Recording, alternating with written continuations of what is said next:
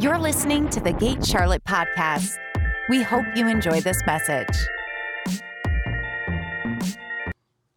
Well, the Lord showed me something this morning, and I feel like it's already started to happen, actually. I was not real involved with the worship set, and I felt like the Lord confirmed it through worship today, what God's going to do this morning. I felt like the Lord, I saw this picture when I woke up of like a building that had collapsed, like a large building, and I, you've all seen these tragedies where they pull someone out of the rubble. And in the dream, it was like people were being pulled out of the rubble, but at first it felt like this is really bad, but then you begin to realize like almost all of them were alive. And I saw people and I saw in this picture, I received a little bit more during worship. I saw almost the rescue team that was coming was like singing songs of worship. And people in the rubble would sing a song of worship. And then the rescuers would sing worship, and they would listen, and they would hear worship, and they would pull somebody out. And I saw them shake them off, like not in an aggressive way, but like shaking all that rubble and all that dust and all that stuff off of them. And I saw this picture of, and I know things that a lot of you don't know of, just that people that are in the room this morning, of situations that are going on, painful things that are happening, painful things people have been through. And I believe you're in the right spot this morning. I had someone not too long ago tell me something that I thought was hilarious and amazing all at one time. I was asking this person, and I said, "How did you find the gate?" He said, "My therapist told me about you guys." He said, "You need to go to the gate." It's like, now that's an amazing thing to have happen. It's better than people going to the therapist because of the gate. But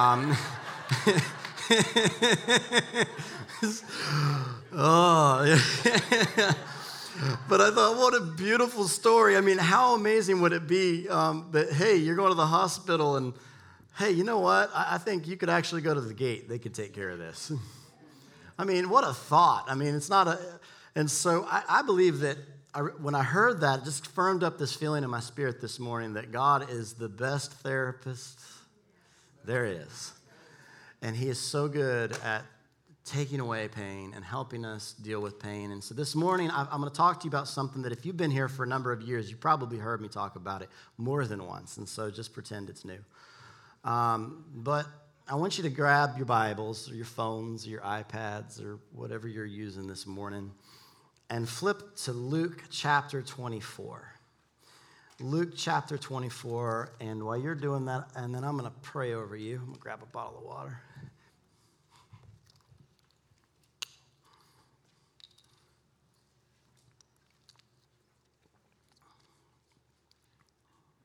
I believe that the Lord, in the midst of this is a unique feeling. I believe that not only is he going to heal, I also felt like there was an invitation to really have our hearts just set on fire for the Lord.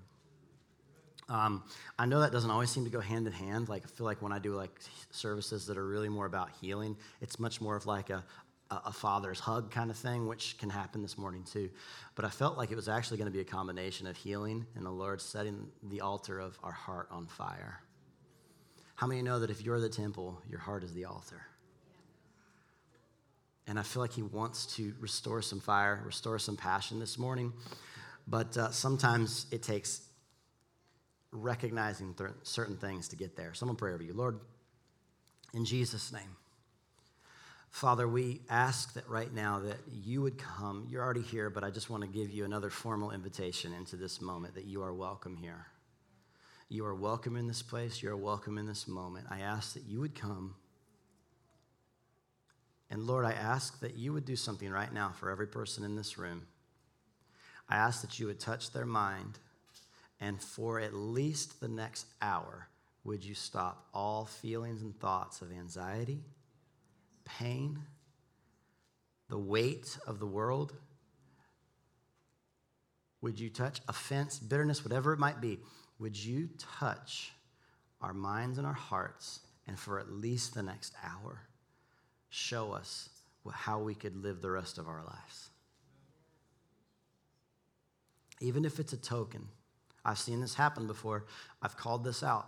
And someone responded, and God let them feel in a moment what they could feel like the rest of their life, and it was an invitation to freedom. It was complete clarity. Would you do that right now? I'm going to wait just a second. I ask that just people could just take a big breath. Some of you might even just feel like the need to just take a big breath. Sometimes it's just like a response to the Spirit. And we just release everything. God, I pray that you would create such an atmosphere of safety that people would feel the ability to just, the fight or flight would come down. I don't have to fight. I don't have to run. I'm good in your presence. In Jesus' name. Amen. Verse 24, verse 13. Luke, did I say Luke 24?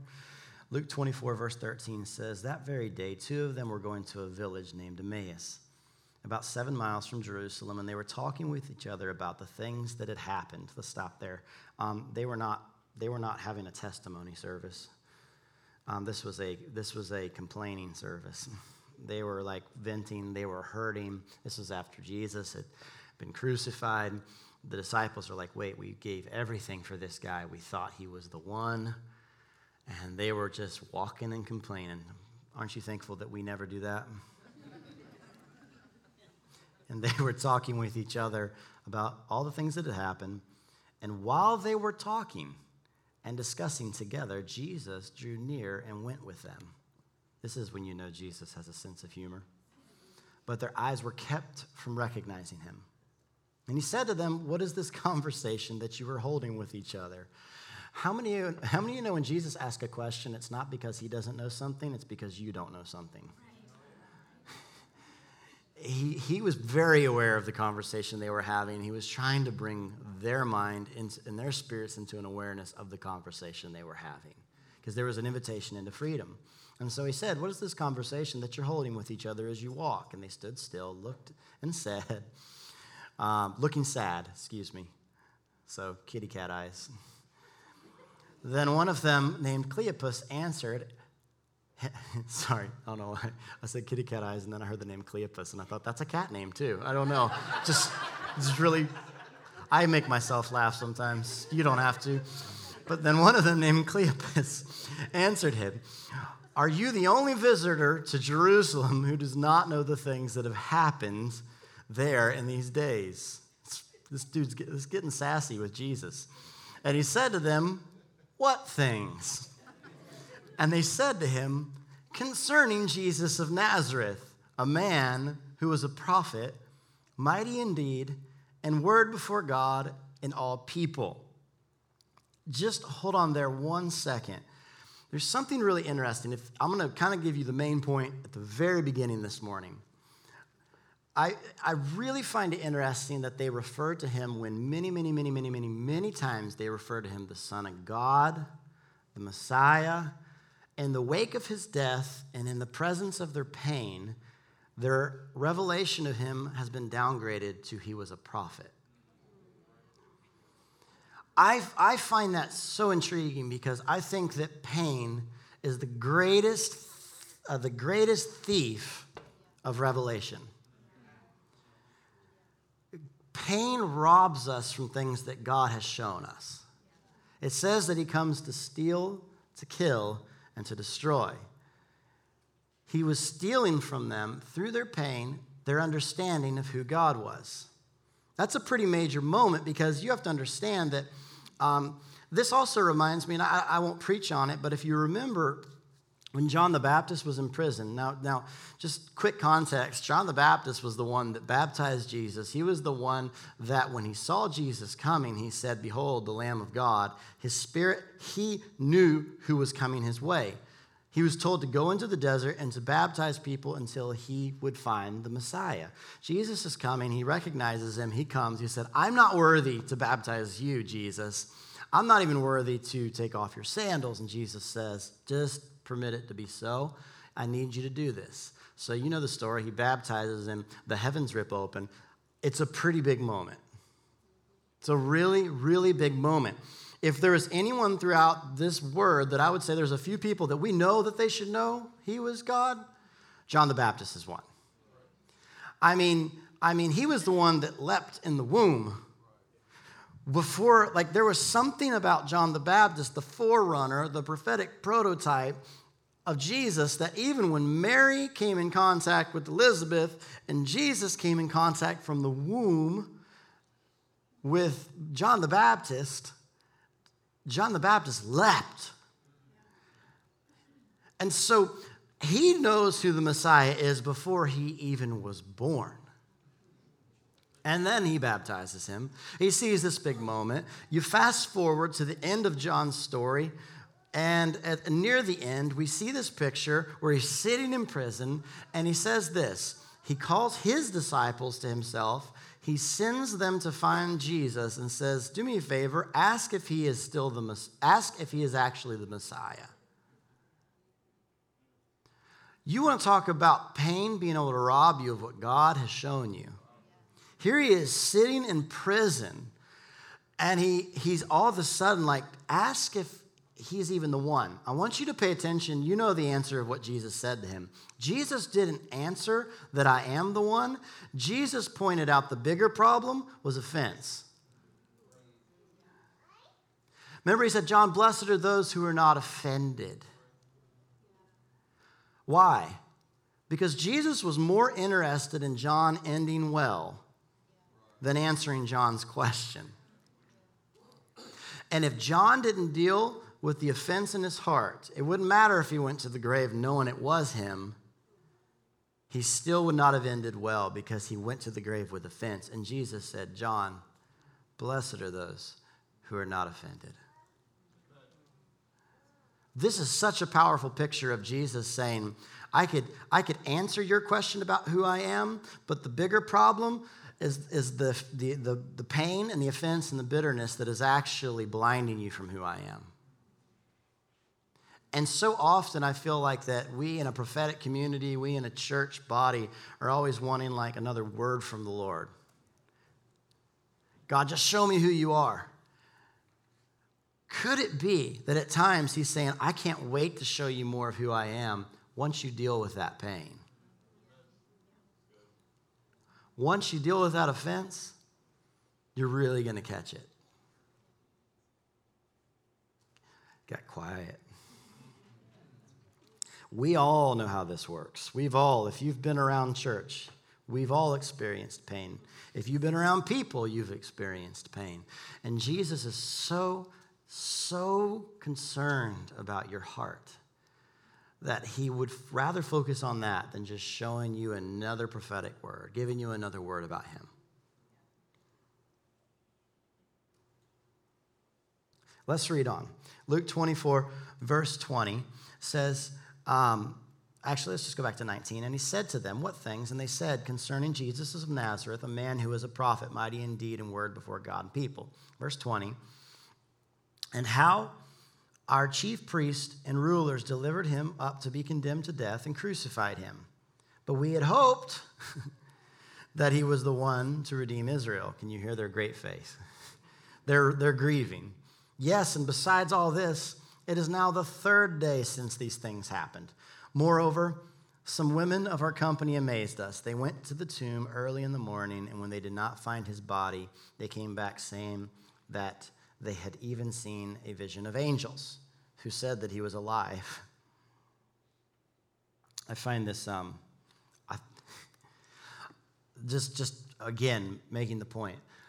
There's been some pretty amazing things happening here to keep saying he's alive. Like his body's not there and angels were there. And they still, through their pain, we heard this. Talk about doubting. Verse 24, "And some of those who were with us went to the tomb and found out it just as the woman had said, but they did not see. And he said to them, 'O foolish ones and slow of heart to believe all that the prophets have spoken. Was it not necessary that Christ should suffer these things and enter his glory? In the beginning with Moses and all the prophets, he interpreted to them in all the scriptures the things concerning himself.'" This is when I get to heaven, I want to watch the replay.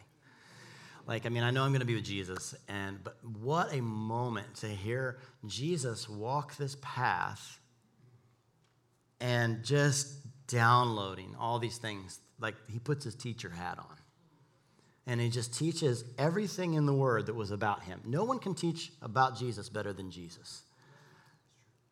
And he's telling them all these things, and he begins to press into them a little bit. And let's keep reading. It said in verse 28, so they drew near to the village to which they were going. He acted, everybody say acted. This is funny. He acted as if he were going farther. But they urged him strongly, saying, stay with us. It is towards the evening, and the day is now far spent. And let's just stop there a second. They're walking. They're coming to this town. Jesus has been sharing with them. But there's this interesting thing that Jesus does, and I'm going to show you another passage, that it says he acted like he was going to the next town. Why did Jesus have to act like he was going to the next town? Jesus was getting their hearts in the right position. Let's flip over real quick to now Mark chapter 6. Mark chapter 6. Let's go over there. And it says in Mark chapter 6, you still with me? Mark 6, verse 47.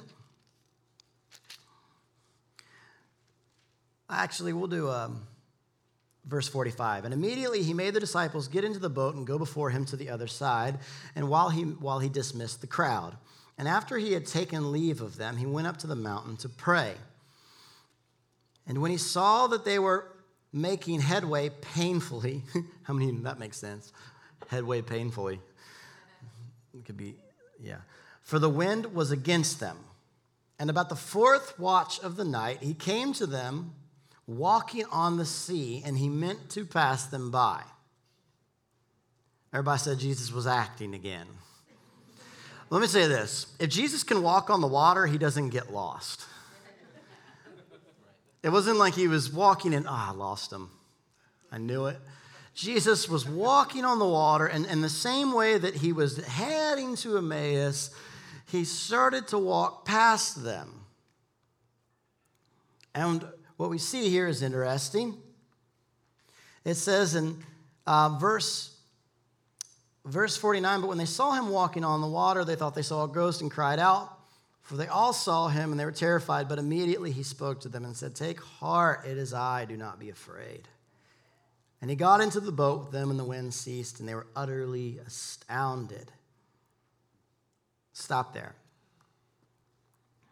I believe that there's something so important about the position of our heart to be able to see clearly and to receive what God has for us. There's a lot of really wonky, and I'm not going to get into it right now, but there's like a lot of wonky theology going around about that's really far off as far as like everybody's already Christians. You just have to become aware. It's all done, and it's removing so much, and it's very dangerous. I believe God is good. I believe he's great. I believe what he did on the cross was done and was done for all. I believe all that. But I think it's a dangerous belief, and it creates a people and a bride of Christ without passion that believes that I can just, oh, that's good, I'm saved. When Jesus was constantly pushing people a little bit, I get it that there's nothing that really has to do with what I do to get saved. It's all about him. It's all about the cross. It's all about what he did. What I bring to the process of getting saved is really just coming to Jesus. So there's nothing that I bring to the process of getting saved, but there is a process of churning our affections to Jesus, churning our hearts to Jesus. That is so important. And when we begin to remove this, we begin to create a body of Christ that is passionless, has no intimacy, and does not reproduce. What happens is we can begin to say wonderful truths like, I'm in Christ, he is in me, we are together, we are one. So true. My wife and I are also together, and we are one. And if I were to tell her, I'm just going to stop pursuing you, we're good.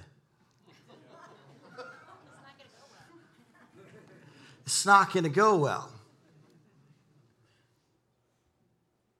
There is a process of pursuit that God has designed. It's not works. Works says that it happens because I did this. It's not works. It's something that he needs to get our hearts into a place of pursuit so that he can really reveal who he is. And this is important because I believe that actually the closer you are with somebody, the more intentional you have to be to pursue them. It's easy it should be easy if you've been separated from your spouse for a week or two and they come home and pursuit is in your mind. It is in your heart. I love you. I have missed you. It's another thing when you're working together every day and you're doing life together every day and you're close, it's easy to not pursue. And there is this beautiful relationship with God where he says, I will never leave you. I will never forsake you. I'm not going to leave you out there. I am with you. It doesn't mean that we don't have to keep our hearts in a place of pursuit.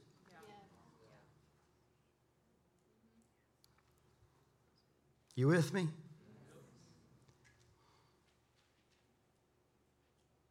When we begin to remove the pursuit from our theology and we just begin to swap it out with a simple awareness, I really believe it's dangerous. I just do. I don't think you can biblically back it up, not with a good argument.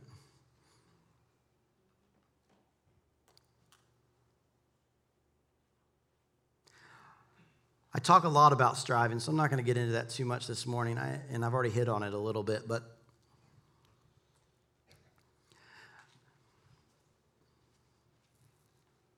striving, the idea of striving is this feeling that it's not going to happen without me. This idea of striving is that, and it is equally as dangerous. The church so often can be like it's just blowing so far from one side to the other. I'm good. And then we're like, back to striving. And I watch people do this, and they swing over to here. And God's like, okay, look at me. There's balance here. And it's equally as dangerous to swing. I don't want you to leave this and swing back over to here like, man, I've got to go home and just fast for 40 days after that sermon. Here's the reality about fasting and all of that. Once again, it is actually all about you. Fasting does not move God's heart any more than not fasting. It just gets you to focus on his heart.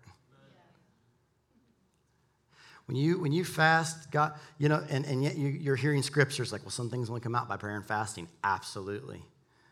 Because some people, the only thing that's going to work is to get you to pray and fast. But there's a process where sometimes when I fast, and I love fasting as much as you do. Your laugh prove it. I've done so many Daniel fasts. I can no longer eat. What's that one thing, Tiffany? If it's curry, I'm out. I'm out. Y'all, it's ruined curry for life. There's certain things that I smell it, and I'm like, no, can't do that anymore. Because I lived on it for 21 days. But there is a process that, how many of you know that like you feel like just everything in you that has a fight just starts to shrivel away sometimes. When you're fasting, it's like, Lord, I really do love you. If you're going to complain about the whole time, just quit fasting. Because it's not going to work. It's not. God's not out there like, man, they're miserable. I'm going to extra bless them. God's out there saying, I've already done what I'm going to do about this situation, but I'm so blessed that you're going to get it. You're coming into an awareness of what I've already done now. And so this process of focusing our hearts, the process that he says, some things take prayer, some things take fasting. That is the spiritual answers to pursuit. Some things take... Sometimes it takes giving just that sacrifice of praise when you don't feel like it. And I get he is good. There's moments you can come in and lay on the floor and he'll just take care of you. That's fine. But there's also things that can happen in a moment when you come in and say, Lord, I feel, the last thing I feel like doing is praising you. But you're still good. And because I don't feel good doesn't change what you're worthy to receive. And coming in that sacrifice of praise, just saying, Lord, I love you.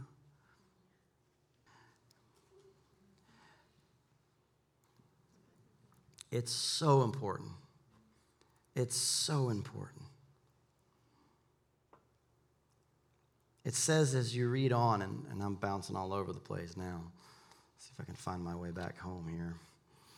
In Luke chapter 24, if you read on, it says that, and went in verse 29, so it was toward the evening, now the day is far spent, so he went to stay with them, and when he was at the table with him, he took the bread and blessed it, broke it, and gave it to them, and their eyes were opened. I believe that this is why we eat bread. That's a joke. It says that their eyes were opened, and they recognized him, and he vanished. Isn't this fun of Jesus? He walks with them. He hides himself. He breaks bread. Their eyes are open, and poof. I mean, what fun. Jesus, like these poor folks, man. They're like, chew. And I love the response after this. This is really what I'm going at. If you don't hear anything, here it is. They said to each other, did not our hearts burn within us while he talked to us on the road? There is something to being able to find and to recognize God in the burning of your heart. This is so important because that burning in your heart, when your mind is confused and when your mind can't think straight and when you come in and you just, I can't put my thoughts together this morning. But when you get into the presence, if you spend time with the Lord, you can get in that moment. And if he's in the room, your heart will burn. Your heart will burn. And when you begin to find him in that, it's a powerful moment because I have learned the importance of being able to find God in the burning of my heart. Why? Because there's a lot of times that my mind does not understand it. And I literally have to rely on the burning of my heart. Well, you say, well, that doesn't sound safe. Well, the Bible says that his sheep know the shepherd's voice. And I hear it here.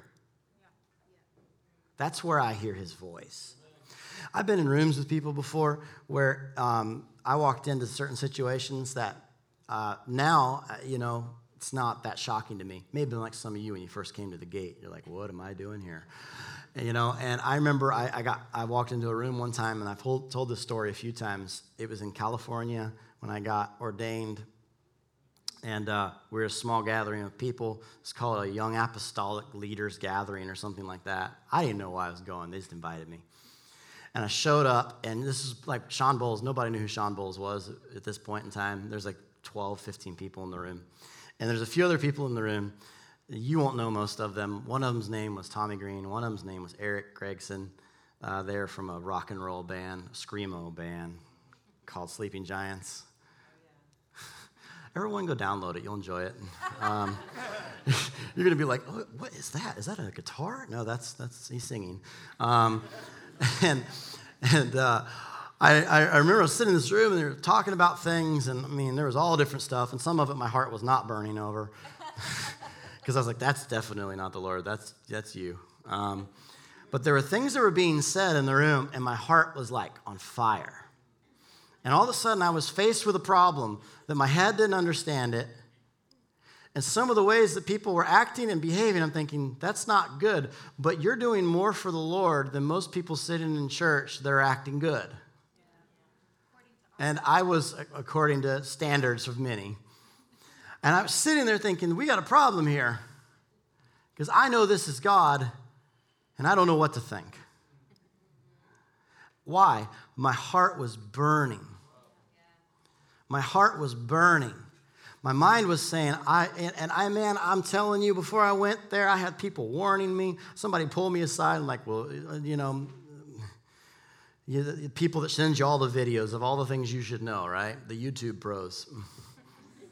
There's 12 videos on why you shouldn't go get ordained with this. And send it all to me. And I've got these things floating around in my head. And I'm like, man, oh boy. And then I get there and I get in the room and my heart is going, whew.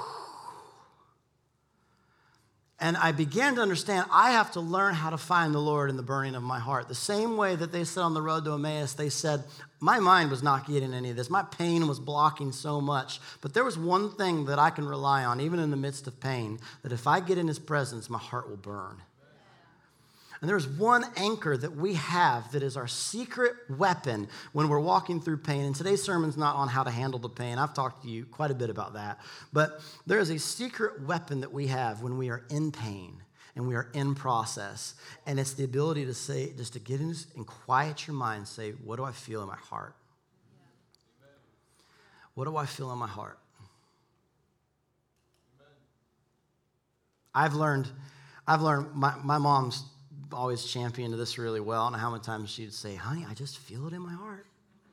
She would do that just like that too. She'd be like, John, I just don't know. My heart I just feel it in my heart. Hey, she told me my whole life, if you just keep loving the Lord, he'll bless you with a good wife too. So, I'm getting both the women today. Mom and my wife. I believe that there's so much truth behind that if you can just hear your heart, feel your heart. It says in Jeremiah 20, verse 9, it said, it was like fire shut up in my bones. I believe it literally, you can begin to just ask, Lord, I need to feel you. Because the Lord says there are times where he will conceal things. I do believe he will conceal things to reveal things. He doesn't conceal things to hide things. He conceals them to reveal them. He can't give revelation if it's not already been hidden.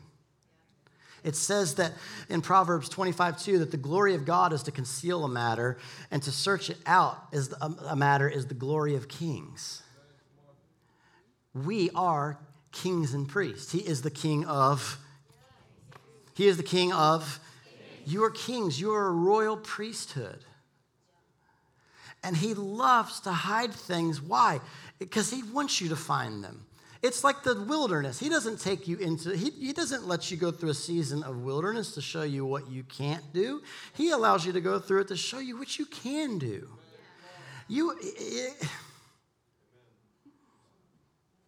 We have to test things. We have to go through processes of knowing what I can handle. Some of us are so scared of that. What are you scared of? You can't fail. He's right there. It's like, well, I'm going to blow it. Well, then he's right there. I don't know if I'll make it out. Trust me, if you stay near him, you'll make it out. What we're really scared of is what we'll find out about us in the process. We're not really scared about getting out. We're scared about what happens while we're in. I tell people sometimes, I feel like God's taking you through a journey of healing. And they're like, how long do you think that's going to go?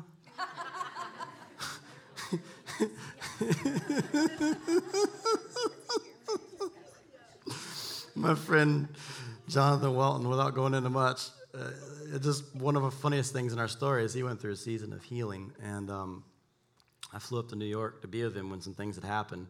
And I just remember I kept saying, I just feel like this is going to take a while. And he's like, what's a while mean? What exactly does that mean? I'm like, a while. He's like, all right, Gandalf, what exactly is this journey you keep talking about? I'm like, all right, just you'll find out. The fact that you're asking, it's getting longer.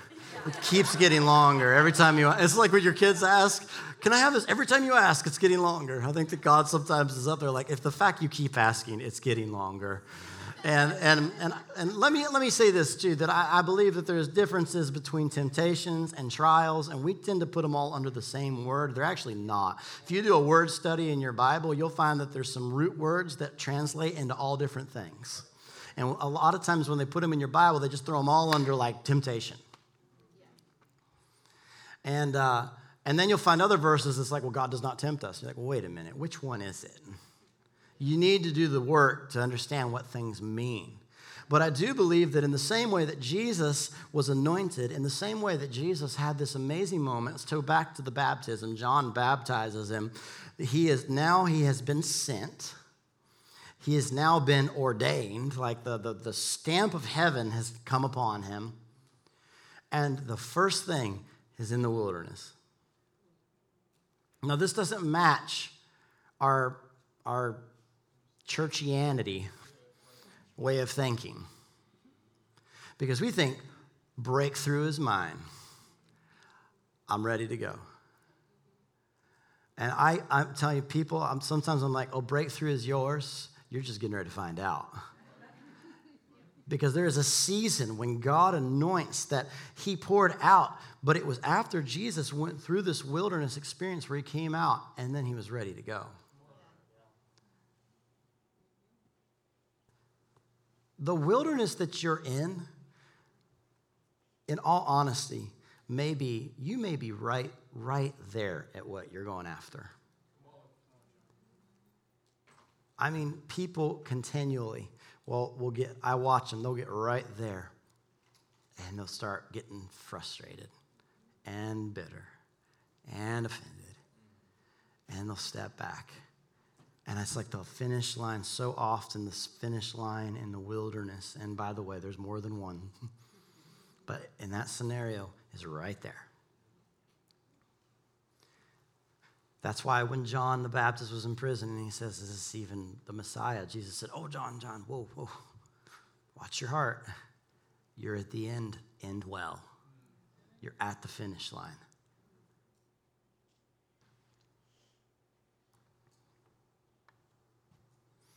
It requires of us, though, often the ability to be able to, in the places of pain, in the places of letdown, in the places of, I got this word and here I am. It's been many, many, many years, I don't know. There's so many things that can happen that I have to anchor my heart. I have a list on my phone. I don't know how you do it, but I have a list on my phone of prophetic words, prophetic videos, prophetic audio notes, and I have on demand about anything I need. Any day I need it, I can grab it.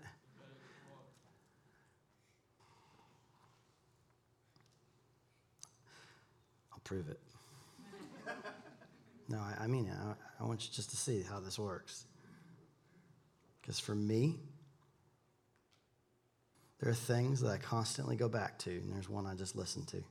There have been things that we've been walking through that aren't the easiest, and I had this word. And I actually had a word for John and Tiffany, and I think it's a word for both of you, but also corporately for your church. And this is the scripture I got. It's Jeremiah 17:8.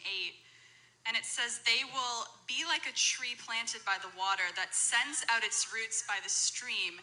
It does not fear when heat comes. Its leaves are always green. It has no worries in a year of drought and never fails to bear fruit. I just feel like it doesn't matter what heat comes your way, what droughts come your way, what difficulties come your way. You're planted by the well, your roots run deep, they're attached to the stream of God's presence, and you will always bear fruit, and your leaves will always flourish. And I stop it there. Picture of a tree. Thanks for letting me encourage myself while I'm preaching. I'm making the point that I keep these things close. I keep them close. Like that took me 15 seconds to flip through my notes and pull that up because I have them nearby. Why? Because when I hear those, my heart begins to connect to the Lord and burn and say, remember what he said. Remember what he said. And your mind's saying, I don't feel like I'm flourishing right now. And your heart is saying, remember what he said. Remember what he said. What Matt and Carla did in worship this morning was so powerful because they were prophesying over the whole room this morning, faithfulness from the very beginning, and it ended on, he'll do what he said he'll do. And it started with, he's faithful.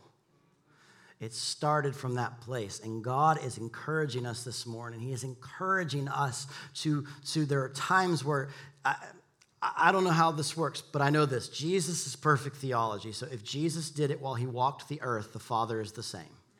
because he said that he only did what the Father did. We know that. Do we all agree on that? Jesus never did something that the Father wouldn't have done. So when I see that Jesus would start to walk past just to get our attention, I know the Father will at times need to get our hearts to get attention. When he would act like he's going to the next town. Why? Just so my heart can say, no, I need that. And he's like, I'll stay. I'm with you. He was always with them. He wasn't going anywhere. He just needed their hearts to get there. You understand the difference in this is I'm trying to present to you the idea of I'm not about striving, but I am about pursuit.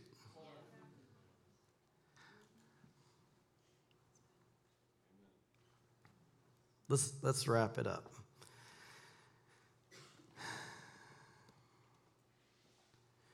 And it's easy to not know it.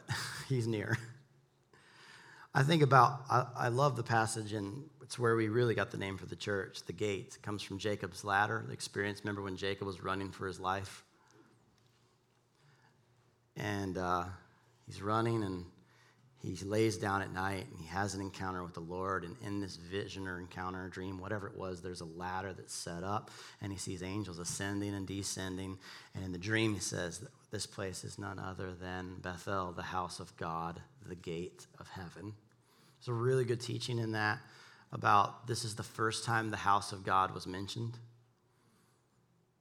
And it's really important. And if you want to study your Bible, go back to the first time something's mentioned. There's often a lot of insight there. The first time that the house of God was mentioned in your Bible, there were angels going up and down. There was the voice of the Father. There was rest. It happened while he was sleeping. Like there's so much in the scripture that this was the first mention of the house of God.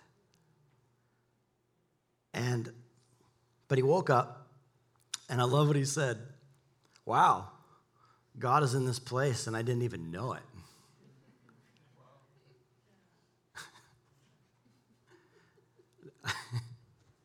I see that sometimes because I'm seeing, like, I don't mean this to sound negative, but we'll be in a worship service, and I see one person getting rocked, and the other person like, is this about over?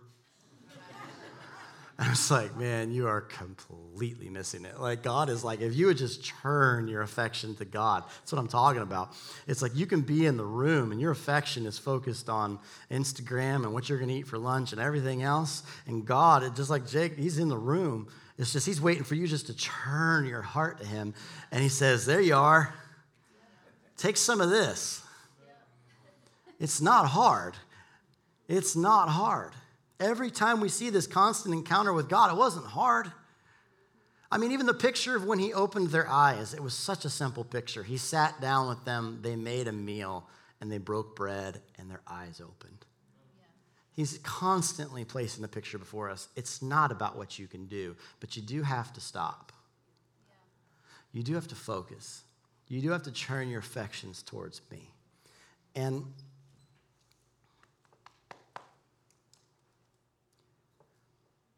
I believe for us to steward revelation, for us to, how do I say this? There are gifts. We were talking, I think you might have been talking about this with somebody recently. Because they're like, man, how are they doing that? And then I was a certain band that wrote an amazing song and then went off the rails.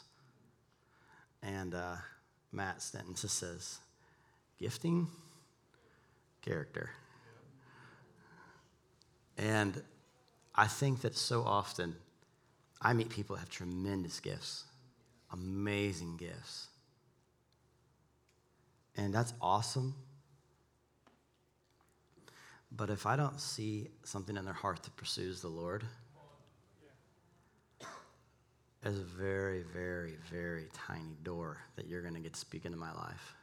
Because I don't care how gifted you are, if your heart is not burning for him.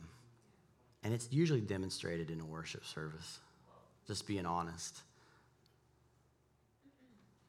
For me, I'll watch, I'll observe, but I'll be careful.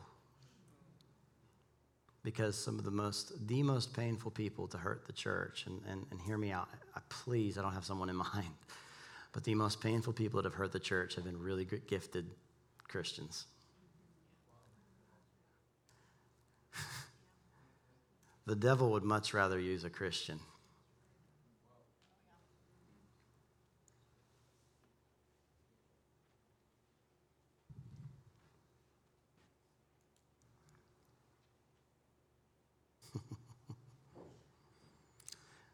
Just because,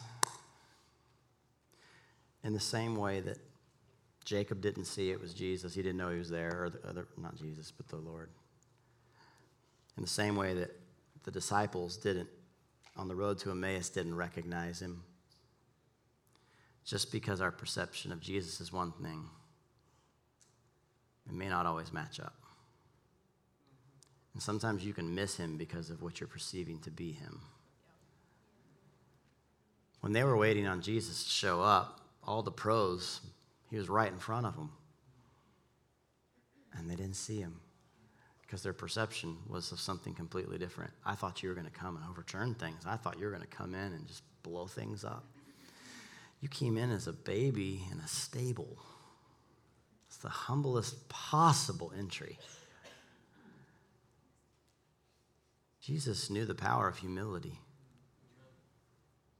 He was setting an example for us from the beginning of the first moment he came in. There's nobody in this room that probably had a more humble beginning than being born in a barn. I mean,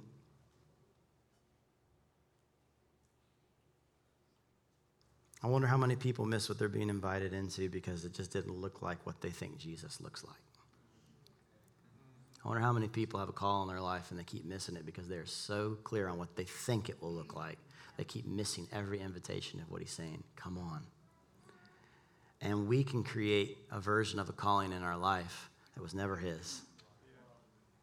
And I've recognized over the years, just an encouragement to you guys, that the importance of being able to feel him, his presence, the burning in your heart is an anchor for your life of knowing I'm in the right place. It's hard to get around Jesus and not burn. It's hard to be around the one that says he has fire in his eyes. The Bible says that the eyes are the heart to the soul. It's hard to look into the eyes of one whose eyes are on fire and not feel like fire. I love this.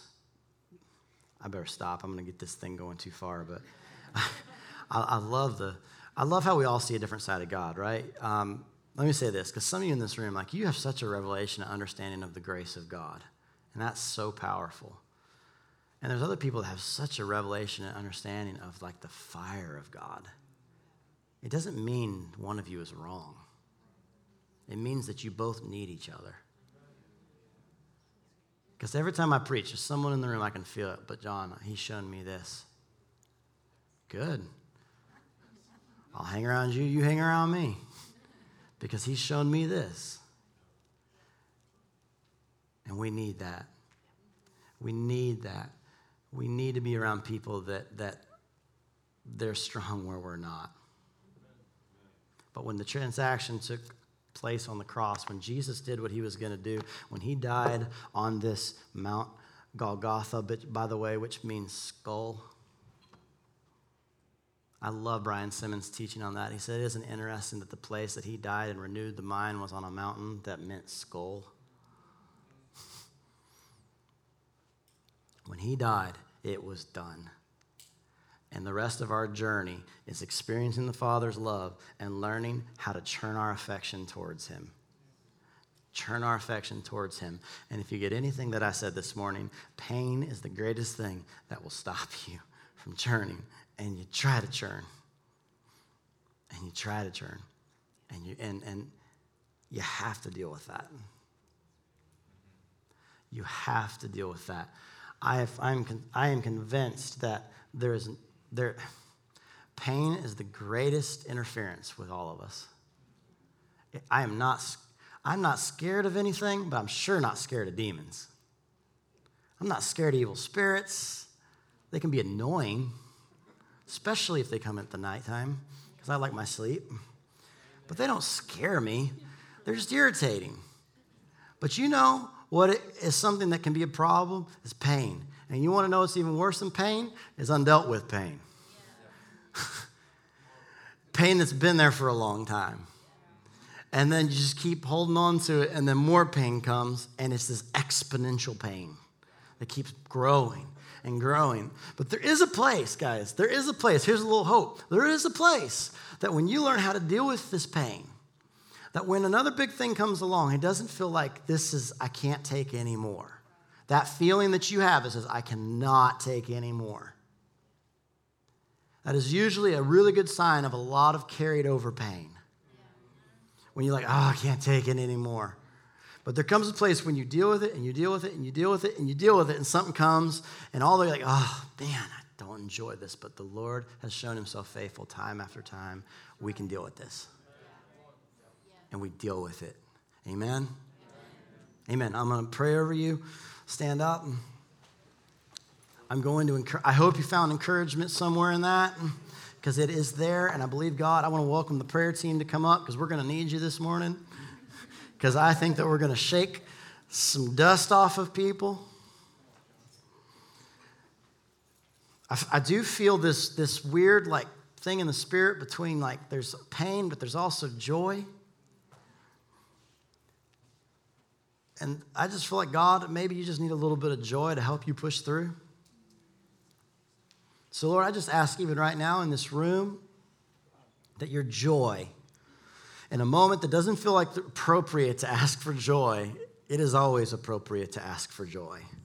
So, Lord, it says the joy of the Lord is our strength, and to deal with pain, we do need strength. So joy is the secret weapon to get through pain. When Jesus was looking at the cross, he said it was because of the joy set before him he could get through that pain. Lord, we set our eyes on you, and you are joy. And Father, would you just fill our hearts right now?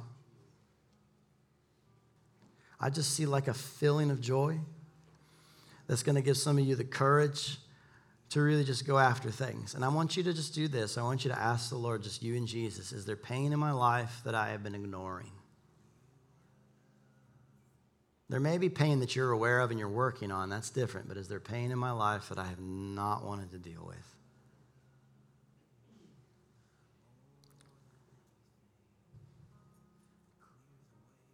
And the Holy Spirit is good to answer. If you don't hear anything, feel your heart.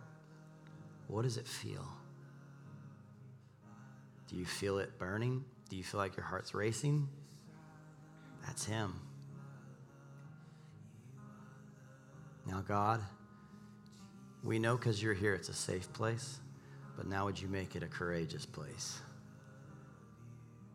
where people feel the courage to lay it down at your feet and let you begin to heal.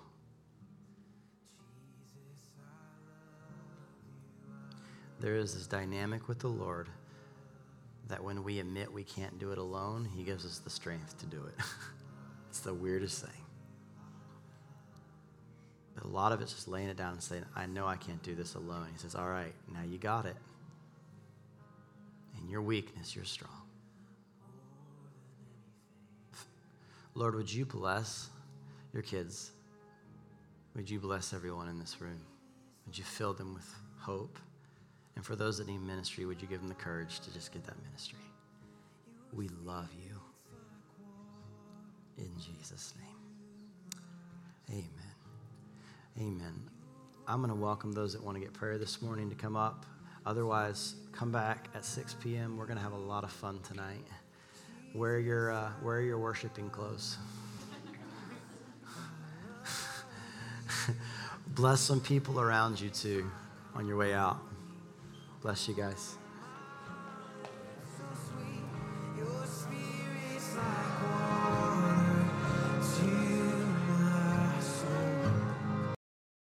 You've been listening to the Gate Charlotte's podcast. Consider subscribing so you don't miss a message. We're sending this to someone who might need encouragement today. Thanks for joining us.